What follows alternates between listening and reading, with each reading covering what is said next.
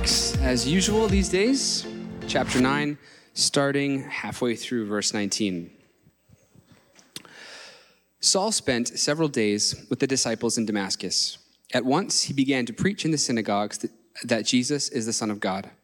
All those who heard him were astonished and asked, "Isn't he the man who raised havoc in Jerusalem among those who call on his name? And hasn't he come here to take them as prisoners to the chief priests?" Yet Saul grew more and more powerful and baffled the Jews living in Damascus by proving that Jesus is the Messiah. After many days had gone by, there was a conspiracy among the Jews to kill him, but Saul learned of their plan. Day and night they kept close watch on the city gates in order to kill him. But his followers took him by night and lowered him in a basket through an opening in the wall. When he came to Jerusalem, he tried to join the disciples, but they were all afraid of him, not believing that he really was a disciple. But Barnabas took him and brought him to the apostles. He told them how Saul on his journey had seen the Lord, and that the Lord had spoken to him, and how in Damascus he had preached fearlessly in the name of Jesus. So Saul stayed with them and moved about freely in Jerusalem, speaking boldly in the name of the Lord. He talked and debated with the Hellenistic Jews, but they tried to kill him. When the believers learned of this, they took him down to Caesarea and sent him off to Tarsus. Then the church grew throughout Judea. Galilee and Samaria enjoyed a time of peace and was strengthened. Living in the fear of the Lord and encouraged by the Holy Spirit, it increased in numbers. Thank you, Jonathan. Father, we thank you for your word. We thank you that your word brings life. And so we receive your life now and look forward to you speaking to us. In Jesus' name, amen. Please be seated. Well, it's so great to see you. It's especially great to see my wife in church. It's been a long time.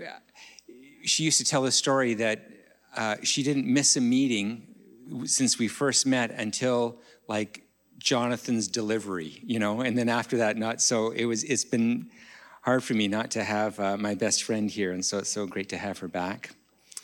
And I just want to say thank you to all of you. We've never had this happen to us before, that a meal train was created for us, because it's just been I'm inept, and Debbie wasn't able to cook.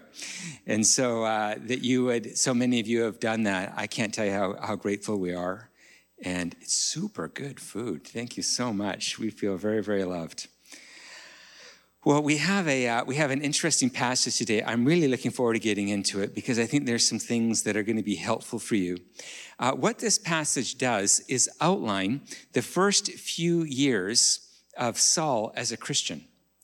And what it could be characterized is, right from the very beginning, is just pain and suffering.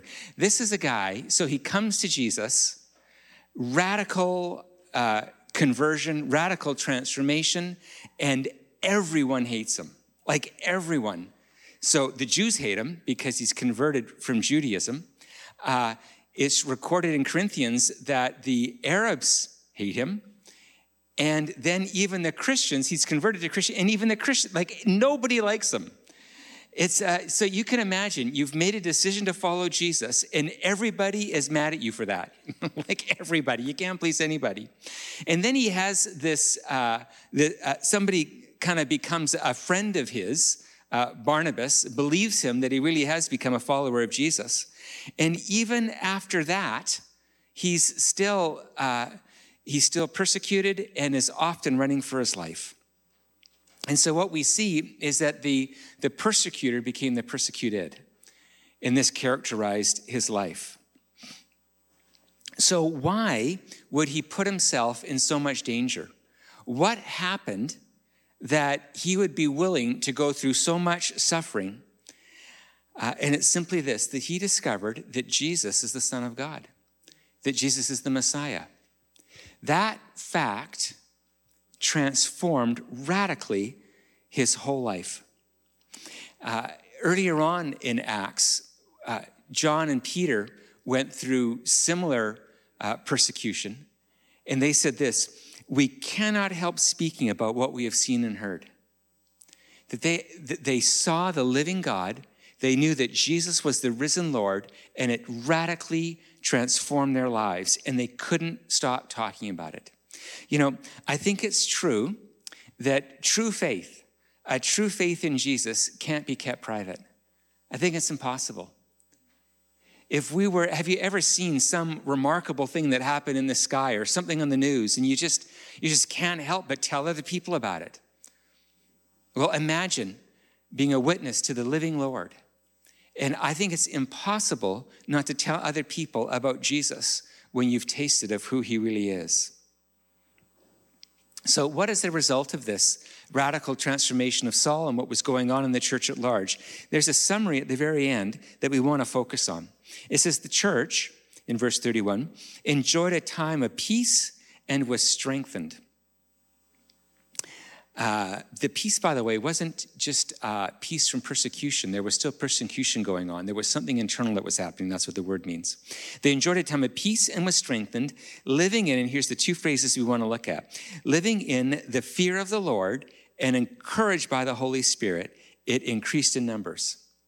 So I don't know about you, but I have never put together in one sentence, encouraged or comforted by the Holy Spirit in the fear of the Lord. Those two things have never gone together in my mind. Yet this is exactly the summary that is given of what the church of Christ was like at this time.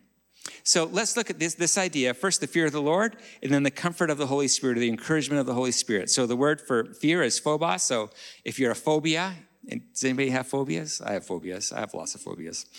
And it's a fear of something. More than that, it's a terror. This isn't like, ooh. This is like freaking out. There's a mouse running. I'm on top of the table. Like it's that kind of, it's terror, all right? Now, so if we look at the idea of this terror, first of all, it's hard to connect that to the idea of being comforted in a God who also terrorizes you, makes you terrified. How do you join those two things together in our mind? This is not easy to do. Now, so what is that then? What is that fear? What does that look like? Now, if you've taken transformations here, by the way, we've changed the name of transformations. This is the big deal, mostly for me, because my doctoral dissertation was transformations. And so I'm a little emotionally attached, but I'm getting over it. We're going to be calling it Establish, which makes way more sense in terms of everything.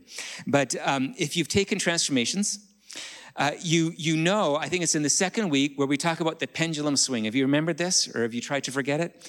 It's religion and rebellion. And that what we can do is live most of our life being religious or rebellious. Now, what those two things are, is they're a form of fear. When you and I are afraid of someone or something, we do one of two things. We become religious. Another word for that is to become controlling. We try to control the thing that we're afraid of. If you're afraid of spiders, you're going to kill it. If you're afraid of God, you're going to become religious. And you're going to try to control him through your good behavior. But that's when we're afraid, we try to control something. Or we swing over to the other side. In terms of God, we become rebellious. We just run and hide. Or we become emotionally closed. And we just don't want to think about it. We go to our happy space. Some people who are so traumatized is they can't move. Maybe that's happened to you. The trauma is so profound, you're actually paralyzed. Fear sends us in one of two opposite directions, toward being controlled, being controlling, or being emotionally or physically closed off and shut out, what we called in transformations, religion or rebellion. Now I so want us to get this. So here's the problem with God, is you can't control him or shut him out. It's impossible. And I have scripture to prove it. In Daniel chapter 4, verse 35, it says, God does as he pleases with the powers of heaven and the peoples of the earth. You and I can't escape his control of us. We're trying to control him. No, he controls us. You can't escape it. You can't escape the power and authority of God. It's just real and true. The only reason why you and I are breathing right now is because God is letting us. He is sovereign Lord. And then in Psalm 139, we can't emotionally escape or close off from his presence. It says this, where can I go from your spirit? Where can I flee from your presence? It's a rhetorical question. We can't. So we're trying to run away from God or control him, and neither of those work. You and I are left with a God we can't control and can't escape from. So I listen to people in our city who most people seem to have given up on controlling God. They just rather wish him away. And so whether it's simply through leisure or some kind of alcohol or substance or being really busy at work, they just try, you're not there. No, I don't see you. No, like I'm not going to entertain your reality, but it's impossible to do. Here's the truth about God, is he must be feared. If you have any mild awareness, if you let yourself even a little bit acknowledge his presence, fear is the appropriate response. He's Almighty God, and he's controlling your destiny. Daniel 4:35 again, God does as he pleases, not just with the powers of heaven, but with the peoples of the earth, otherwise known as you and I. God does as he pleases. This is sobering. This is sobering. One of the things that I really like to do in my head when something goes wrong is I like to blame that on the devil, and then everything good that's going on in my life, I like to say, thank you, Jesus. That's very, very clean for me. Bad, devil, good is Jesus. This verse, he does as he pleases with the peoples of the earth. Now, I'm not saying that God goes around afflicting people with cancer or an accident or any of those kinds of things. But if we're being honest about the power of God, we trace it far enough back, and God is letting it happen to us. And you and I have to grapple with that. And so what we can do is we can hate him for it. We can say, how dare you treat me of all people? Do you know how hard I've tried to be? How dare you treat me with any kind of contempt or hurt? How dare you? God's response is, I do as I please with the powers of heaven and with the peoples of the earth. I'm Almighty God, and I'm ruling the world in my sovereign authority. That's a hard thing, especially for people from the West, to grab hold of. We don't like thinking about those things. But he must be feared. Now, this is where it gets interesting. What does fear mean? What does it mean to fear the Lord? What does it mean to fear anything? Here's what I'd like to present to you. It's two thoughts. The first is that fear is a loss of control. Fear is a loss of control. So I'm afraid of something if I can't control it.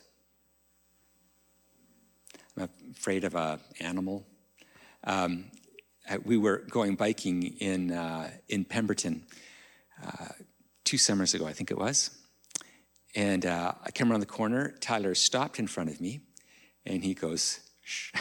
There's a very large brown bear from to the back of the auditorium, not that far, very, very close, just minding his own business. And immediately, there is a lot of adrenaline going through my body.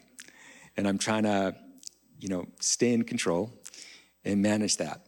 But fear is when I'm facing something that I can't control, or I feel as though I can't control. Can you imagine how this is true? If you could control something, you're not afraid of it. Who cares?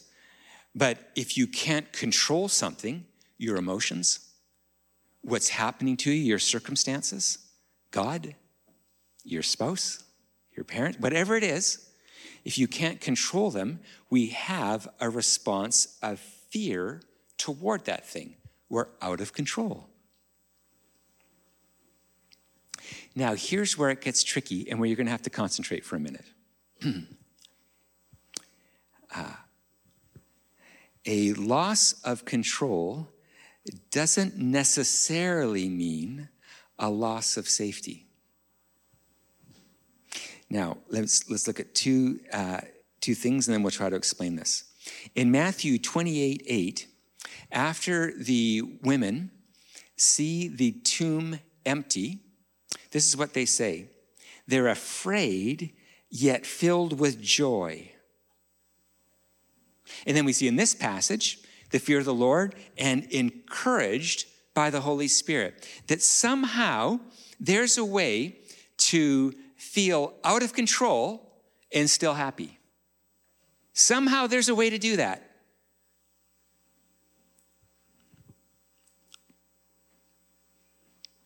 The idea of paraklesis, which is the word that's translated as encouraged in the NIV, can also mean, by the Holy Spirit, can mean exhorted or comforted or come to the aid of. And this is not referring simply to physical safety, that there's some kind of strengthening and encouragement and comfort that we receive in the Holy Spirit when we are afraid of him. What does this mean? Well, we'll work on it for a minute. But the first example that came into my mind is I remember back in the day, I used to like roller coasters. Now, I just want to throw up thinking about roller coasters or faint, one of the two. I'm not very manly in that regard, but I'm not great on roller coasters. But I remember in my early 20s, I love roller coasters. And if you've ever been to the PNE, there's that very rickety roller coaster that everybody still seems to like because you can't quite tell whether it's still going to be standing when you're on it. And I don't know why that's enjoyable for us, but we seem to like that. And so I remember going on that roller coaster. Now, there's a loss of control. I can't control this moment. And so there's a heightened fear, but I actually feel relatively safe. I mean, it could go either way, but I feel relatively safe. Like it's possible to have a fear and to know there was 1,000 people just before me and they're all fine. It's going to be fine. Like there's no reason to be afraid. It's going to be fine. It's not unsafe, but it feels like I'm out of control. So I'm trying to help us in our minds separate the ideas of feeling a loss of control is different than feeling a loss of safety. Those are two different ideas. So it's possible to fear the Lord, meaning you and I aren't in control. He's in control. And so that's why we fear him. We fear him because we can't control him. He controls us. But it doesn't necessarily mean that I feel unsafe around him. It doesn't mean that you and I have to feel unsafe around him. There's a difference.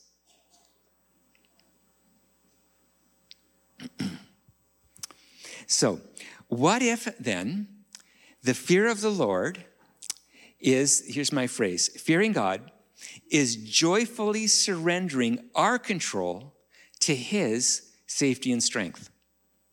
What if what the fear of the Lord is saying, I surrender my control to your control? So when I say I fear the Lord, I'm saying, I'm just admitting what's true. What's true is I'm not in control, as if that took a revelation. I mean, if you've lived for any longer than a few minutes, you're not in control, all right? So I'm admitting that. But what I am then doing is I'm saying, I surrender my illusion of control and I acknowledge that you're in control. And because you're in control, I actually find safety and strength while being out of control. Like, this is a shocking idea, that there's a way to feel safe and strong without being in control. Now, if you're anything like me, that's a radical thought. I only feel safe and strong when I'm in control. Right? I go into a moment. Do I feel confident in this moment? Yes, I do. Then I'm not afraid. But as Christians, acknowledging simply what's true, there's this ability to know you're not in control and still feel safe and strong. Because you know Jesus is Lord And as Paul says, Jesus is the Messiah, the Son of God.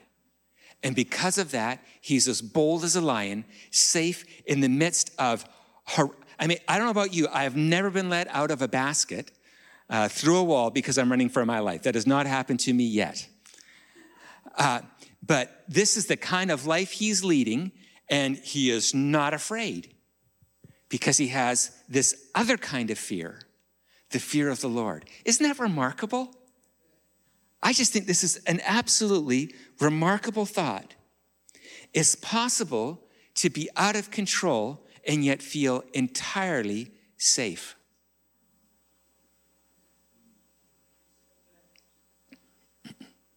I know it's dumb, but I can't help it. I've said it before. I am afraid of my wife. I don't know who of you are married here. Terror is an appropriate word, but I am afraid of my wife. If she's sad, it just kills me, especially if it's towards me. It's it's the worst feeling in the world. If you're not afraid of your wife, you should be. It's an appropriate response. It just kills me inside if she's hurt and if I've hurt her. I feel out of control. I can't do anything about that. Yet, in terms of human beings, there's no one that I feel safer with than my wife. There's no one on the face of the planet I feel the most safe with my wife.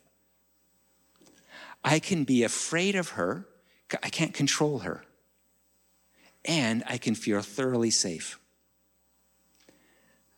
I think it's possible. And then we multiply that by whatever large number you can think of. And then that's God. That he is more in control, we're even less in control, and we feel that much more safe and encouraged and comforted because he's in control. When we surrender to Jesus as God, the fear and comfort found there produces fearless peace and growth. When we surrender to Jesus as God, look, what if the reason why you and I have so many fears in our life? I have lists of fears. I have a list of public speaking. Fear of public speaking. Every time I speak publicly, fear comes into me every single time. I do this quite a bit if you haven't noticed. And it's still true. I just feel every time I'm out of control. I can't control how you're going to respond. There's tons of stuff going through my mind. I feel out of control. I feel there's so many areas that I feel out of control in. Don't you feel out of control? Especially going through this pandemic, there's so many things we can't control. And so what I naturally want to do are those two reactions. I naturally either want to control my world and make clear choices and have everything line up and get rid of the variables and have a small controlled world, or I just want to tune out. Maybe you as they talk about binging on Netflix or something, or you've taken up a new hobby, mostly to distract yourself. But this is where our mind goes in an effort to try to grasp control again. And Jesus comes along and says, what if the reason why you're so afraid is not because you're out of control? You've always been out of control. You're just actually admitting it now or recognizing it now because you're in a situation that makes it so painfully obvious you can't ignore it. So what if the reason why you're afraid of all these things is not because you're out of control, that's always been true, it's because you're not surrendered to my control? What if that's the way out of a fear-ridden life? What if that's our salvation? Wouldn't that be great? I think of how much energy I spend on collecting my life and making it manageable. Shutting things out, ignoring things, controlling other people, all in an effort to feel safe again. And Jesus comes and taps him on the shoulder and says, your world will never get small enough and you'll never get big enough to be delivered from your fears. Your only salvation is to fear the Lord. It's your only salvation. It's your only way out, is to recognize who I am. And if you would surrender your heart to me, if you would acknowledge what's already, it's just as true as you being out of control. It's just as true as I am in control. And if you let me be that in your life, I will be your deliverer. What outstanding news. I mean, I don't know what you and I are going to do with all of our free time. Like, we just spend so much time trying to regain control of our lives and having a job that we can manage and pay the bills, and on it goes. And Jesus says, would you surrender? Don't grasp for control. Surrender your control to Jesus as God. And the fear, the loss of control, and the comfort that is found there produces two things: a fearless peace and a fearless growth. As you look at these words, the peace is internal and the growth and impact is external. As we fear the Lord, there's the kind of peace that is not dependent on my emotions or my circumstances. It's a peace that is the acknowledgement of who he is in my life and in this entire world. I have an inner peace that you're in charge and you're doing just fine. And nothing that comes my way need rattle me because it doesn't rattle you. So this is my process. I come into a moment that's difficult for me. And I feel my fear go up. I feel super out of control, and I don't know what to do in that moment. And I acknowledge what's true. I have to acknowledge two things, though. Typically, I just acknowledge one. So number one, I am out of control. That's true. But number two, you are still in control. And as I find myself in you, I find peace. This moment is not outside of your love or power. It's not outside of it. So I get to find you here, just like you're just as present in this moment as in the moment earlier when I felt in control. I was just deceiving myself. But now that I see reality, you are just as strong here, and that's true, and so I can find peace. And as we see the Apostle Paul model in an incredible way, is we can also walk with a level of impact in the world around us that I think we undermine all the time because of our fears. That as we walk into people's lives, there's just moment after moment of intimidation. What if the reason why you and I don't feel we have the impact in the world around us is not because of our lack of competency, it's because of our lack of the fear of the Lord?